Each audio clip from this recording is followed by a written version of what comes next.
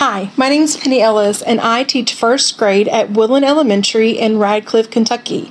This is my 7th year at Woodland, and I've been teaching a total of 16 years. Teaching to reach kids, the basic reason I think most of us do it.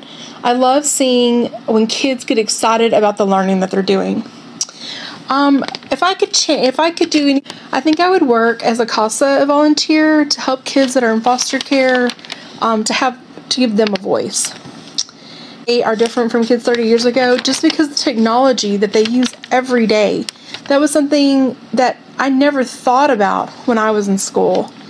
Technology has also changed how we state standards now include things about technology and the use of technology. And the COVID pandemic has taught us all the importance of staying connected through technology.